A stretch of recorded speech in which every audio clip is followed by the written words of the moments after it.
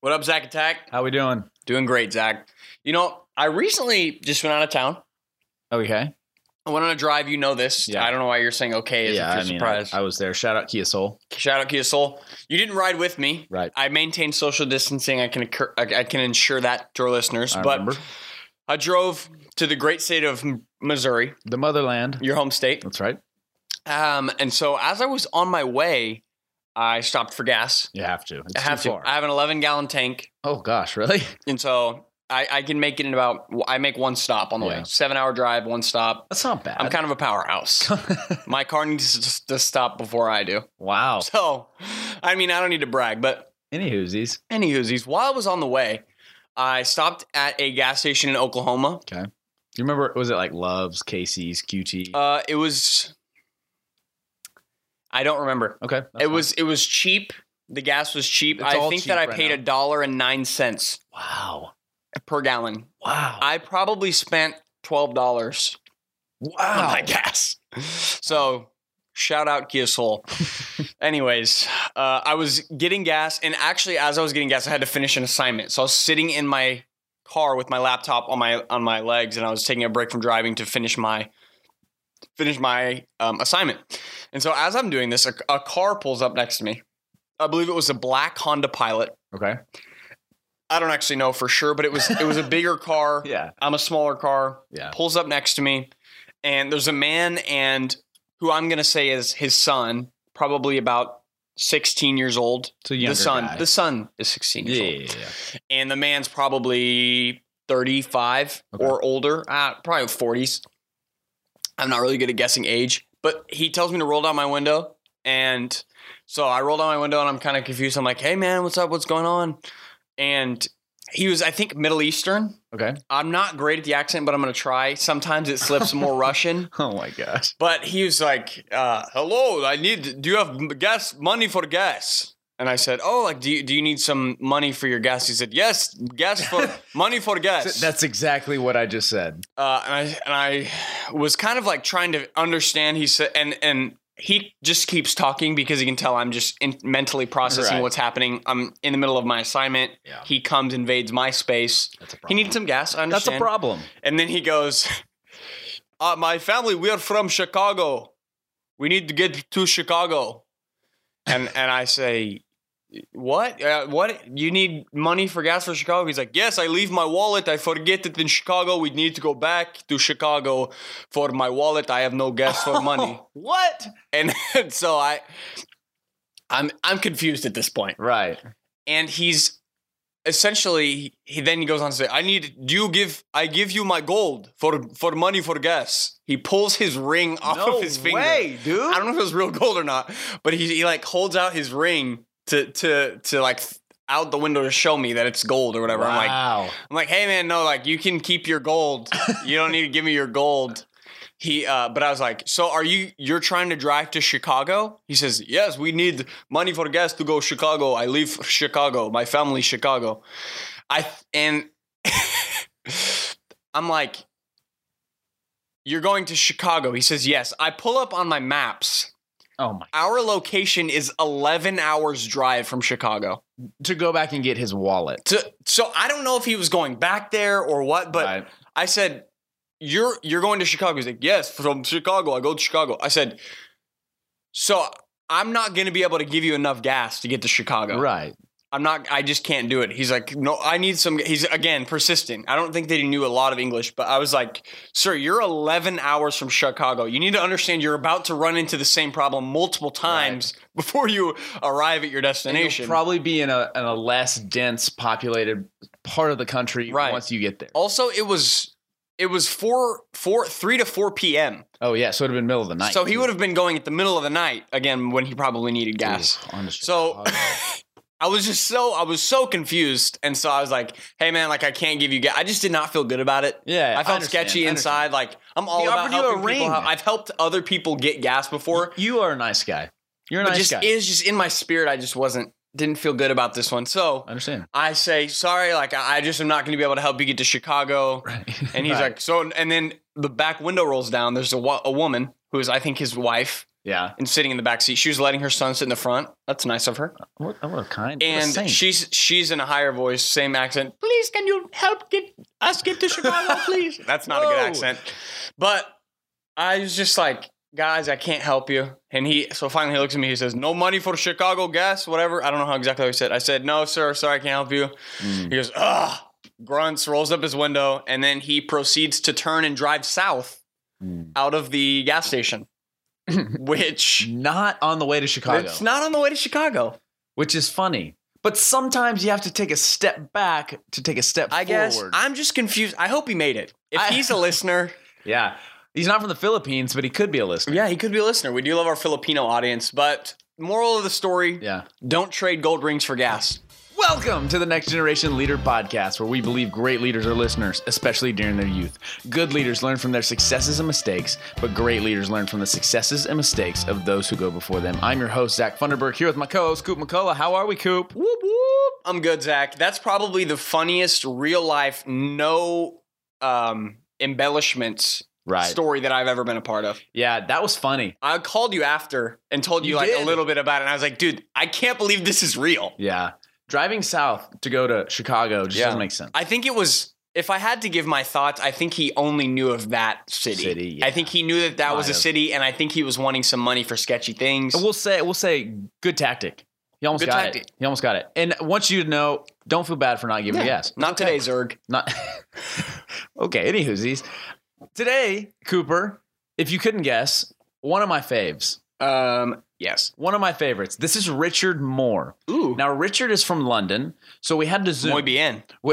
That was not right. Okay. So we had to Zoom, which we're having to Zoom a lot right now with social distancing. Shout out Zoom. But even more, sponsor?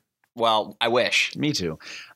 Even further away, across the pond in London. That's awesome. Richard is like one of the best communicators. Like he talks, like if you take notes for some reason while you listen to our podcast, you better stretch out your wrist right now because this guy talks fast. I hope you have your pen with you. I hope you have your pen with you. And if you don't, you're a bad leader. I'm just kidding. I only kid. Anywhoosies, Richard Moore is a stud. We talk about productivity.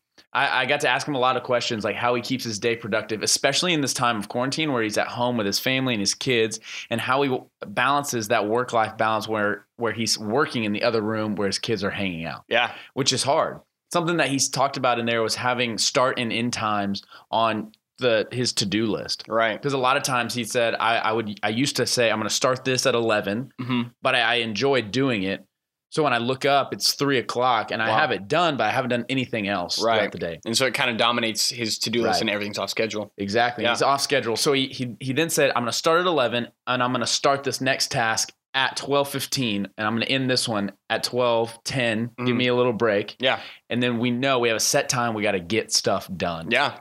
Richard is a guy that gets stuff done and we get a chance to learn from him today. I hope you're taking notes. I hope you learn because you got to be productive. Yeah. Procrastination is the killer of leadership. It's the killer of teams moving forward.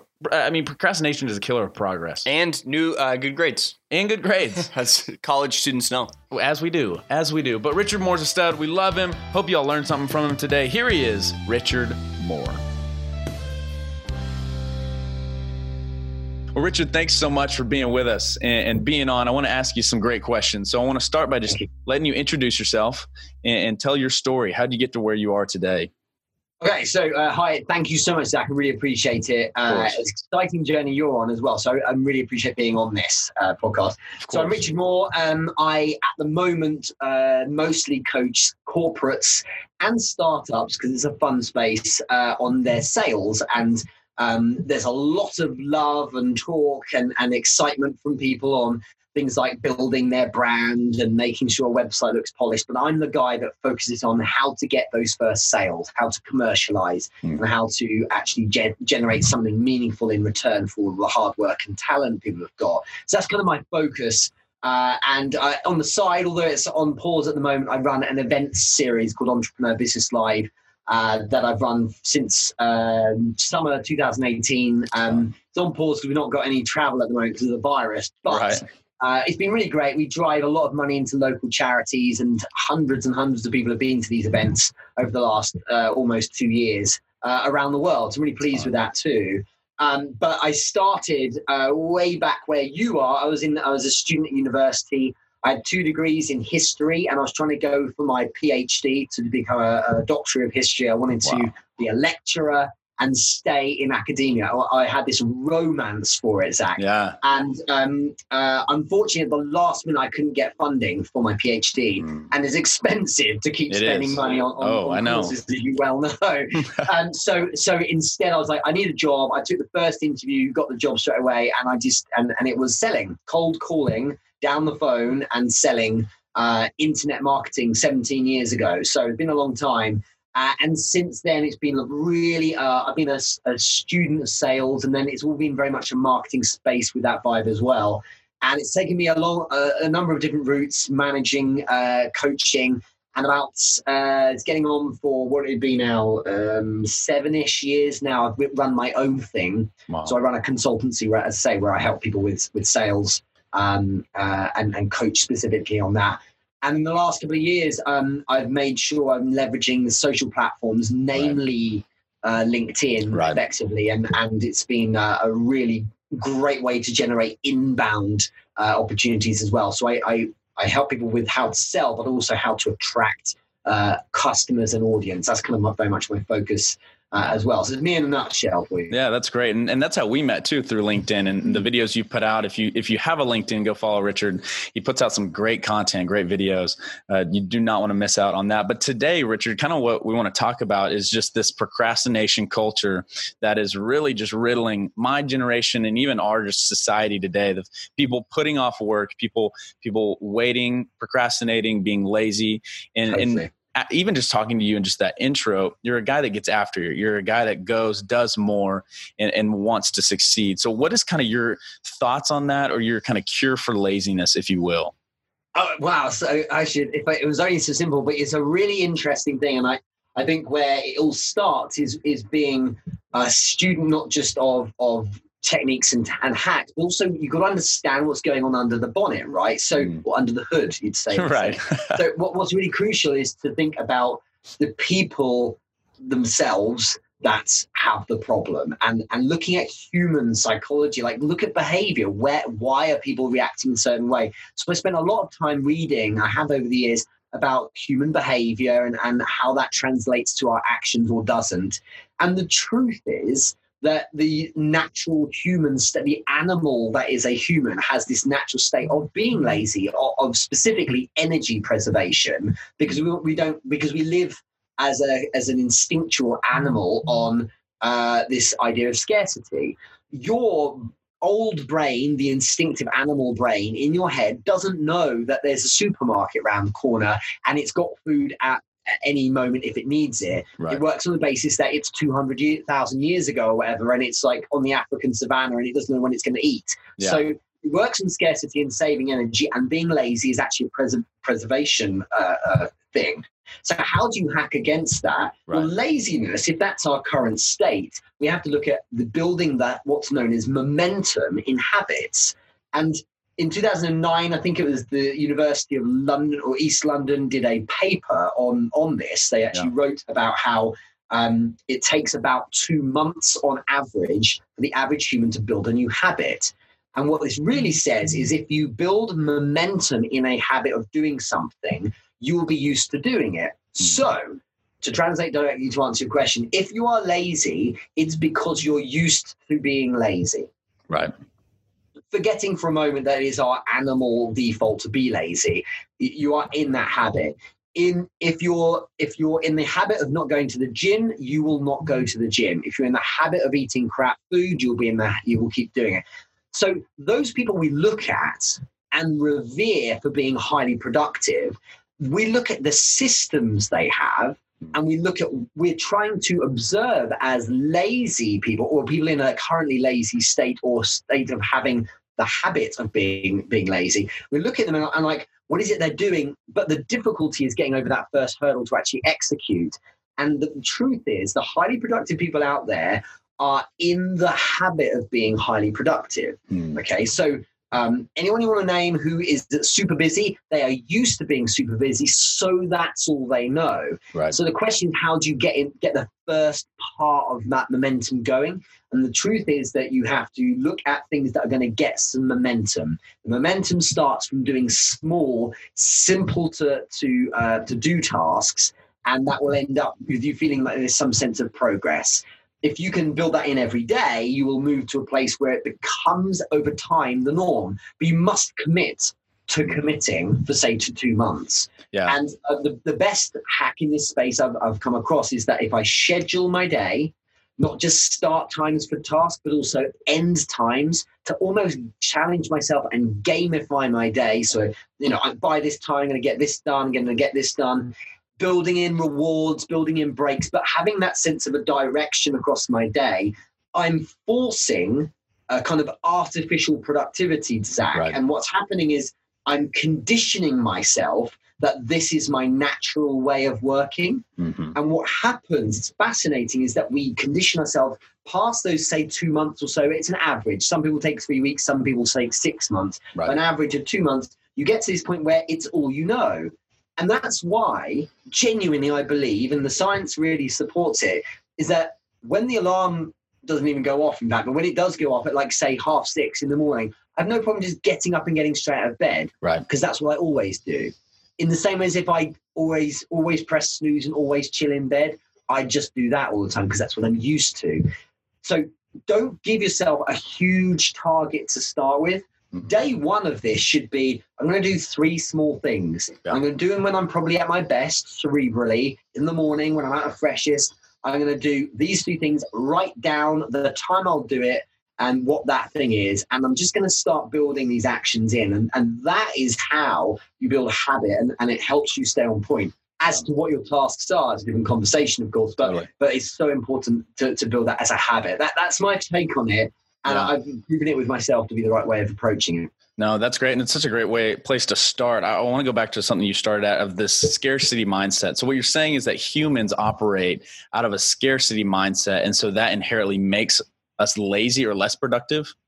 Yeah, your lizard brain, animal brain, crop brain, chimp brain, all the authors have used different ones to make themselves feel like they're being novel. But the truth is, it's just your old brain, the one that's not thinking, the one that's just instincts, the one that has greed or jealousy or hunger that takes over you and makes you irritable or whatever it might be.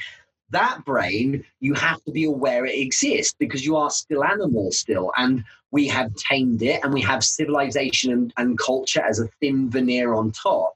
But it is working in scarcity because it doesn't know that you can just go to a thing called a kitchen, open a fridge and get food. It works on the basis that if it's hungry, that there's a problem. And, this feeds into so many things. Like it worries that there's not enough food, so you have to stay social and accepted socially by your tribe because your tribe supports you. We're social creatures because I can't go and bring down a woolly mammoth on my own or hunt on my own. I need the security of my tribe with me. And if I'm ostracized by stepping out of line socially, that could mean a problem for me as an organism staying alive, right? That's a preservation technique, which is what maps directly to people's fear of things like speaking in public. It's the real reason why we get anxious or awkward in front of people or putting ourselves out there or that kind of thing, because we're fearing social ostracization. And the issue is that's the animal part of the brain, the instincts, telling you, don't do that, don't step out of line, because actually you're going to end up potentially, losing that tribe around you that supports you. What it doesn't know is that, but it doesn't matter. You just go make more friends, and actually no one cares about that anymore. Yeah, totally. And I think even that security of people leads into the security of where I'm at and this comfortability of where I'm at, and even going to the comfortability of my bed. So I'm going to hit the snooze button and not get out of bed. And so you mentioned in there the small habits that accumulate to make the bigger habits and set really the course of your life or where you're going to go and who you become. So how do you start that? Day one, how do you just get out of bed instead of just pushing the snooze button again? Yeah, well, sometimes day one you don't. That's the point. And sometimes day one you give yourself a break and you do the other things. So what this stems from, Zach, was when I I remember a while back I was coaching a sales team, and there were a few people who were scared of calling a certain country. And in that country was their own. They were scared of calling the UK. Huh. And what it is because of the language barrier thing and superiority thing that they had, that like, look, I'm a master of speaking English. When I call the continent, when I call Europe, that's their second language. So actually, I'm not scared of doing it. But when calling the UK, I'm really, really scared. And so just saying to them, oh, just do it, dial the number and call them, wasn't a solution because it didn't help them overcome their fear. And of course, the moment I left the office to go train some other company, they were there going, I'm not going to do that. I'm too scared to take these calls. So what we did instead was we looked at the objectives. And it's the same, it's a direct parallel here. Rather than trying to do too much, you set yourself objectives that you can warm up to. So I said, right, for the next 3 days, your job isn't to do any sales in the UK. It's to dial 10 UK numbers per day. If someone picks up, it's a bonus. If they hung up on you, it doesn't matter because your objective has been lowered in line with where you are right now. The mistake people make, and one of the reasons why they fail is because they set their objectives in the wrong position. So they will say something like, it's January, I want to lose 5 stone. Oh, it's now February, I've not lost 5 stone. So now I'm not going to go to the gym anymore. And you've got to set your objectives accordingly. If you like, do you know what? The truth is, I'm pretty lazy and I don't get anything done. And I really need to be this productive superhuman. Right, well, what's step one going to be? Do you know what? I ain't going to get out of bed straight away in the morning. But what I would like to do is say, no snoozes. When the alarm goes off, I get out of bed. And that is the one win for the day. Right. And maybe I set my alarm a bit later. You know, don't try and be a hero. There's no one you're going to impress. What you need to think is momentum is what wins. And what happens is you could say to yourself, right, rather than snoozing 8 times until 9 o'clock every morning, I'll just set the alarm for 9 every morning, and at 9 I get up. So I don't snooze at all. I get up at the same time, and that's that. Or, you know, whatever. It might be just like when I wake up, I get out of bed, and that's my only thing to do today. And you just get into something of a habit of it. Then, like by day 5, you're like, okay, I'm doing this. What's the next thing? Maybe the next thing is I have to read a book for 1 minute, and then you're like, Alexa, set a timer for 1 minute. Right. I hope no one here's got one. They're gonna help me listen. I know we have a lot of Alexas going on. But Alexa, set a timer for 1 minute. I open any book at one page, read something. Can I get something out of interest from it? Right. I will go on. And then you can start building these things in, little habits that are easy to smash and just totally tick them off. Yeah. And what I do is I would start things like read for 5 minutes and find one thing of interest. Watch a video on X and then close YouTube afterwards, but watch a video on X and learn something from it. Right. Check in with 3 people who I look up to at what they've posted recently. Little things like this, just building habits. Right. And then going from there, you might be like, well, what's going to make me productive? Well, what are the things I need to do today? Yeah. Maybe it would be good for me to have, not today at some point I'm going to connect with 5 new people, but today at 11 o'clock, till 11:20, I must go to LinkedIn and connect with 5 new people and say hi and ask how they're doing. And every day I'll just do 5. It's not much, but in a month, that's a lot. That's 150. Right. You know what I mean? But always set a time against it, and then you're driving habit to happen. And it's strange how when you do that list with times against each thing, you tend to show up and do it. Right. And it starts with setting measurable goals that can ultimately scale as time goes on, which is what you're saying. And I love that. But I also love when you schedule your day, you don't just put a start time, but you put a finish time. And it's even something you call like a when to do list, rather than just creating a to-do list of I need to do the X, Y, and Z today. You say, I need to do this from this time to this time, because then it gives you a goal. I'm not just going to start at 11, but I'm going to end at 11:25, because that's when I need to start the next exactly. And there's a couple of reasons why. Firstly, it's great because when you start the day, you're like, wow, by the end of the day, I'm going to have all that stuff done. Yep. You just got to then show up and do it. It also keeps you on point. But the key thing about my when to do list each day is that I add in things like when I'm going to eat, when I'm going to have a coffee, when I'm going to have a break, when I'm going to have a read, when I'm going to spend time with my children, whatever it might be. All of that's built in. So everything gets done. Because in my opinion, a successful person is someone who does everything, not just who does great business or whatever. You have to show up for all parts of your world. But the other thing as well is that it's so essential to have that end time, because if you don't, you end up really enjoying one of those tasks that perhaps also, or maybe it runs over, and you end up then not doing other tasks.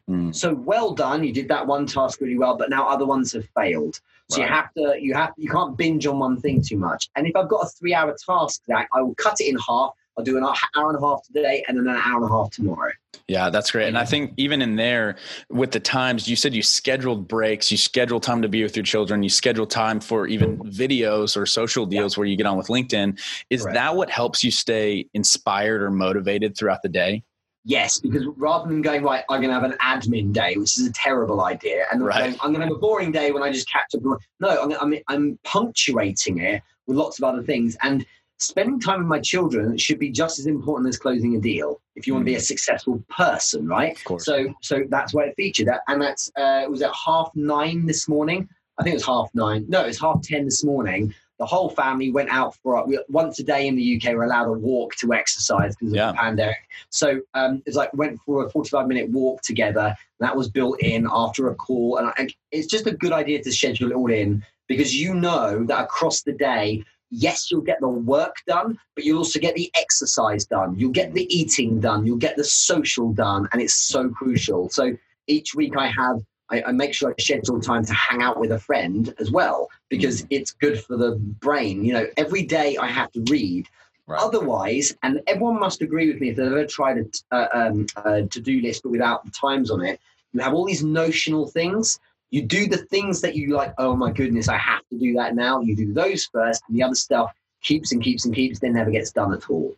Right. And you end up finishing work. If you work from home, you end up finishing work at 10 o'clock at night. You've not seen anyone. You've been working all day. You don't feel very good because you've not exercised. You've not read anything to nourish your brain. You just need to do a little bit of each thing. And even if you say, you know what, I've got a big day of work, can still take a 10-minute break and stop and read or think or do something else, you know? Yeah. And even from what you're saying is productivity is a healthy lifestyle. If you're productive, if you're doing things, if you're active, it's healthy. But I think a lot of us buy the lies of if I stay in bed just a couple more minutes, if I take a nap here, or if I rest, or if I just binge watch Netflix all day, that this is a healthy mindset because I'm resting. But in turn, that's actually the opposite, because what you're saying is that a bias towards action is actually more healthy than a bias towards comfortability or procrastination. I think so. And a bias certainly towards doing things that are good for you. Just what you want to think about is if you were the CEO of a business, you'd be overseeing lots of departments and functions, right? The sales, marketing, finance, operations, whatever. Right. And every single part of it's important. It's not just the sales parts, the bit that matter, because there also needs to be a people and talent element that keeps the workforce happy, or there needs to be an operations part that makes sure it's getting fed. And it actually is the same scaled down version for yourself. Right. You're not going to be successful unless you invest in yourself properly. And well, that it doesn't mean it's a complete equal split. Sure, pretty much at these. I went through the 2008 recession as well, so I know what it's like right now. So we have to work our faces off, but you will be better if you get some exercise. And this morning, I remember saying to myself, I have to do the exercise. It's something that's scheduled. It's good for me. It's with the family. It's fresh air and so on. And man, I've got stuff to do. But like, you have to no, it's time for that.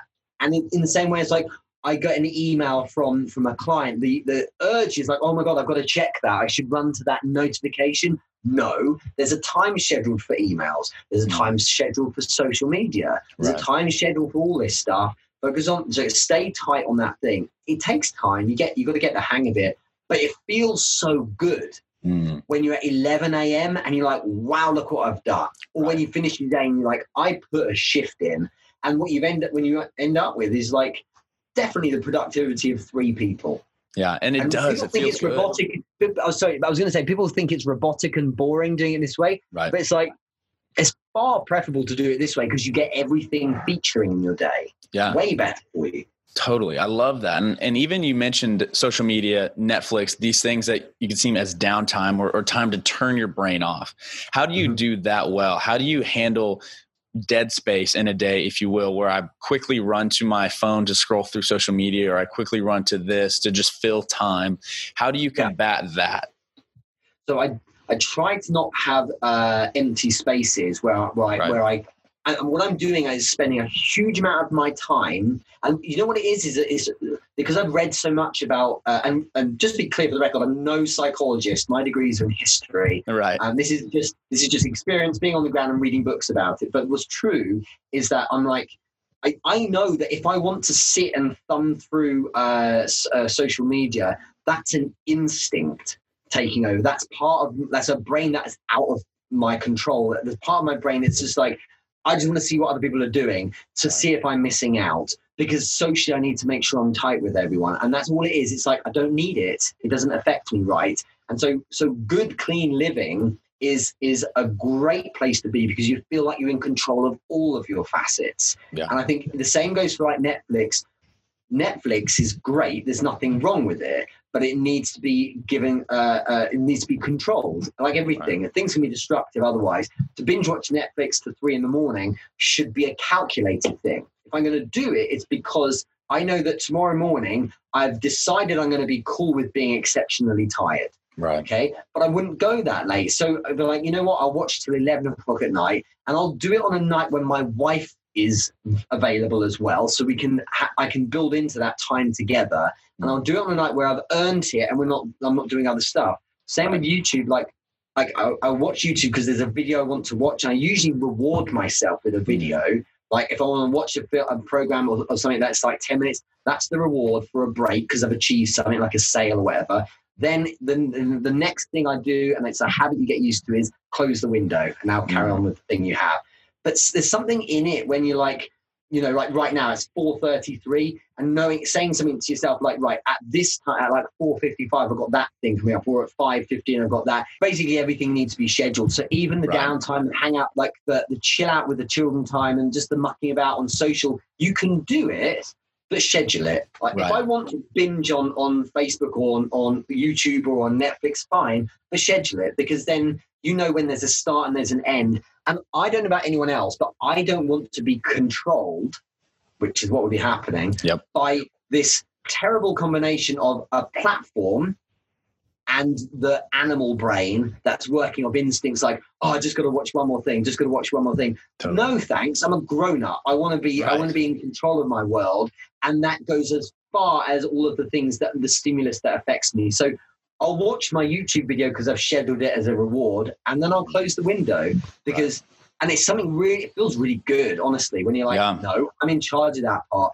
And I think that's why I've never found myself getting too addicted to certain things either, because it's like, I don't want to have some part of my brain pulling at me saying, you've got to do this. And if it does, and I've had some things like that, if it does, it's like, sorry, I'm tolerating you, but I'm going to be in control of what actions I take. And I love that feeling like I'm in control.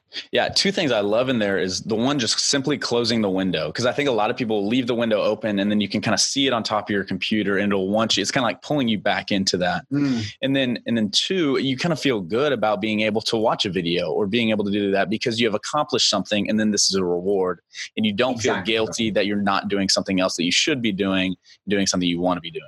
And actually, I think one of my favorite books on productivity by Nir Eyal, who spoke at one of my events in London last year, a book called Indistractable. It's brilliant. It came out a few months ago, and we supported it in our LA event as well. Actually, he talks about this a lot. This kind of thing. I'm trying to think about my train of thought there, but yeah. What he says is, you know, you very much should be deciding when you're going to be productive and when you're not. And it's kind of where I got the idea of like with my Windows, I don't have loads of tabs open. I have the thing in front of me that I'm working on. Right. And then I close it and work on the next thing. But maybe that's a character thing anyway. Like, you know, I don't leave mess everywhere. No, I think that's, I mean, yes, it's good to be clean and be neat, but I think it's also just a motivation thing of I'm focused on what I'm doing because it's right in front of me, not being constantly distracted by other things that are kind of peeking in. So I think it's a good principle. That was the thing I was going to say just before I lost my train of thought. One thing he says in the book that's fantastic is he talks about, how, I think it's him, it might have been someone else actually, but either way, it's a good book and relevant to here. Is how you should, a good way to view drinking, like alcohol, right? So if you want to look like drinking too much, just when you're in a bad place is obviously not good for you. So what makes you, what would be a good use of drinking? Well, do you know what? If you close a big deal or something good happens in your world, well, then you'd have your drink, right? You'd have some champagne or something. And it's the same here. It's like, this goes back to this idea of procrastination. Don't watch the YouTube video before you start the work. Earn it. It's called a reward. So like you're anchoring now and associating up here and conditioning yourself that a YouTube video is a reward. And I love doing it. I did it even this morning. It's like, I wanted to watch this thing, but I'm not going to do it because I got to do this one more task. And I think if I remember right, I shifted it back one. I was like, let me just do this one extra thing. Yeah. And then watching it, I was like, I earned this one. I really earned it. And now I can crack on with my work. It's so much better. So you work and earn the play, basically. Right. Totally. Richard, I heard you give this analogy once of being able to look at your future or having a conversation with your future self. Yes. And I love it. And I think it's so motivating. I think people need to hear it, but it also plays into the habits that you create now become who you are later. So kind of give us that analogy. What was that? I was going to use this, Zach, for the last question. Oh, okay. We can go there if we need to. No, it's fine. I'll think of something else. But let me explain this. So it actually goes further than your future self. It's actually two people. There's your past self as well. And this sounds really weird. People are like, what's with this guy having like these multiple people? But it's a very, very good way of doing it. So I work and act thinking about my future and my past self. And the reason why I'm doing this is because whilst I respect and love all people, that's all good. At the same time, the person I really tune into the most and don't want to let down the most is myself. And I want this sense of accountability. And it's very hard to get accountability with people if you don't respect them, right? So you can have a mentor or someone you look up to, that's fine. But I think the most powerful way of looking at it is that when I'm working, so when I'm on my own and just crack on with my work, I imagine there's not just me in the room, but two other people. I imagine there's my future self and there's my past self as well. And the future self is the ideal, which can exist, the ideal of Richard Moore. I'm 40 this year, okay, in October. And I'm looking at someone maybe who's 50, the 50-year-old Richard Moore. That 50-year-old Richard Moore who maybe has a 10 property portfolio, who has a 6 million quid company, who has all the different things I'm after, all the goals and that person can exist. But if I choose, because it's always a choice, if I choose to avoid, procrastinate, not work, not go for it, I'm not enabling that person to exist, or I'm pushing back that person's existence to further down the line. So the question to say to yourself is, imagine future Richard is in the room right now. What would they be saying to you? Would they be like, good boy, carry on, like, good man, you're doing your thing, I can exist? Or they'd be like, sorry, what are you doing here right now? Because I'm never going to happen unless you invest. And whilst we care for other people, we care the most for our future ideal self. But I kind of evolved it a while back and thought, imagine my past self was here as well. And this gets easier as you get older, because every human has to eventually experience struggle and adversity and tough stuff. And I went through some really bad, heavy stuff in my early years, and I put my younger self, but the one who was like 33, with like 32 years old, where I had a wife and child, house, mortgages, and cars and stuff, and I'd left my job to start my thing. And just thinking about the amount of work I put myself, like the pain, like working my face off to get myself to where I am currently. If my past self, that self, the one that works his face off to get to be current Richard, was in the room, think like he would punch me in the face if I wasn't like honoring all that work. Like, how it would be like, how dare you? I work so hard to make you happen, and look at how you're repaying me. And I think it's a really great way of looking at it. It's like I owe my past self who got me here. And just like you, and it doesn't mean you can't relate to it. Like, you're a student, but no doubt you worked your socks off to get where you are. You've talked about, before we went on to record, about some amazing opportunities you had already. And like, your past self worked to get. Imagine that moment when you had those opportunities opening up. Imagine if he's in the room right now and you're not working. They'd be like, seriously, can you pick it up? Because I worked hard. Now you've got the baton right now. Right. Plus your future self is like, yeah, you need to pull it up. Yeah. And I love that because I would love to have a board of advisors. It sounds really egotistical, but it's totally not. I totally get it. A board of advisors that was Richard Moore through my life. That would be amazing because I would have myself, because I couldn't hide from me. And I think they would know me innately and they'd be like, I worked hard for you, or I need you to pick it up because I can't exist otherwise. So that's kind of the thesis. And my goodness, it works. It really does. Yeah, I love that. And I think, honestly, Richard, you should write a book on it. I don't know if you've ever been told that or thought about it. I think I should start a book soon. I think you should. Thank you. But I love that. I think that's such a great way to motivate yourself to get through the laziness, through the procrastination, to the putting off of work, is to look at your future self and say, what do I want to achieve? Where do I want to be in 10 years? And look at your past self and say, am I letting that person down by the way I'm working now? Or am I making that person proud? I love that. It's such a simple way and such a great way to look at it. But it's easy to visualize. It's easier to visualize those people in the room because they're you and you know what they're feeling, they would actually be feeling. And therefore you can simulate in your mind how they would react. And like they give you a good kick in if you weren't. Right. Or they would encourage you and say, hey, keep going, press on, you're doing well. Exactly right. Right. And you can tap into that in at any time. And I really find it powerful. It gets easier. Like I've got children as well. So it's like, give them everything you can is a parent's vibe towards children. I think that helps a lot. But this thing it was game changing, to be honest. Oh, I love it. So good. Well, Richard, really just to land a plane, I would love to ask you the question I kind of stole from you earlier. I stole your answer, but I think it's saying, go on.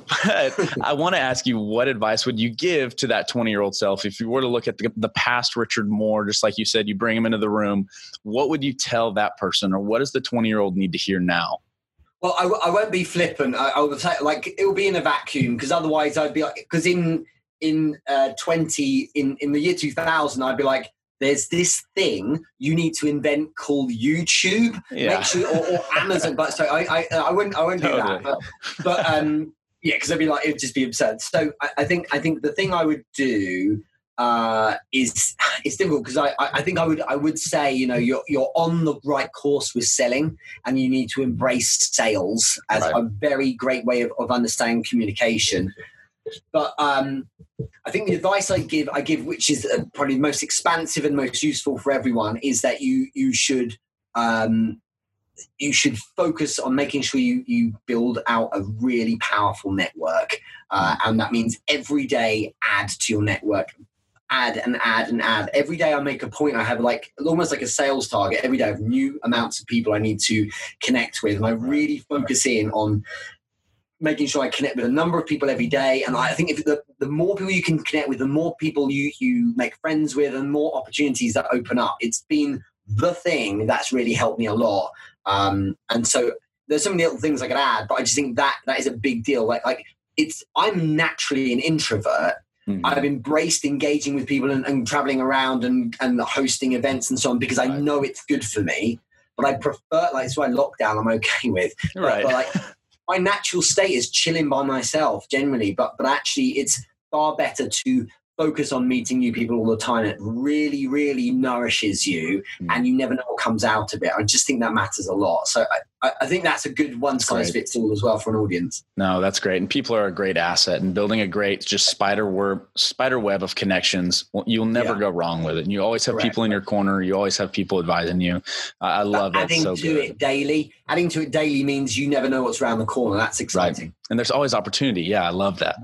Exactly. Well, Richard, thank you so much for your time. I got so much from it. I hope the listeners do as well. Just a bias towards action leads to results. Never put off what you can do now for some time later. Do it now. Get stuff done. Be someone that people want to follow by doing more. Get stuff done. I love it. Thanks, Richard. You're very welcome, mate. Thank you so much.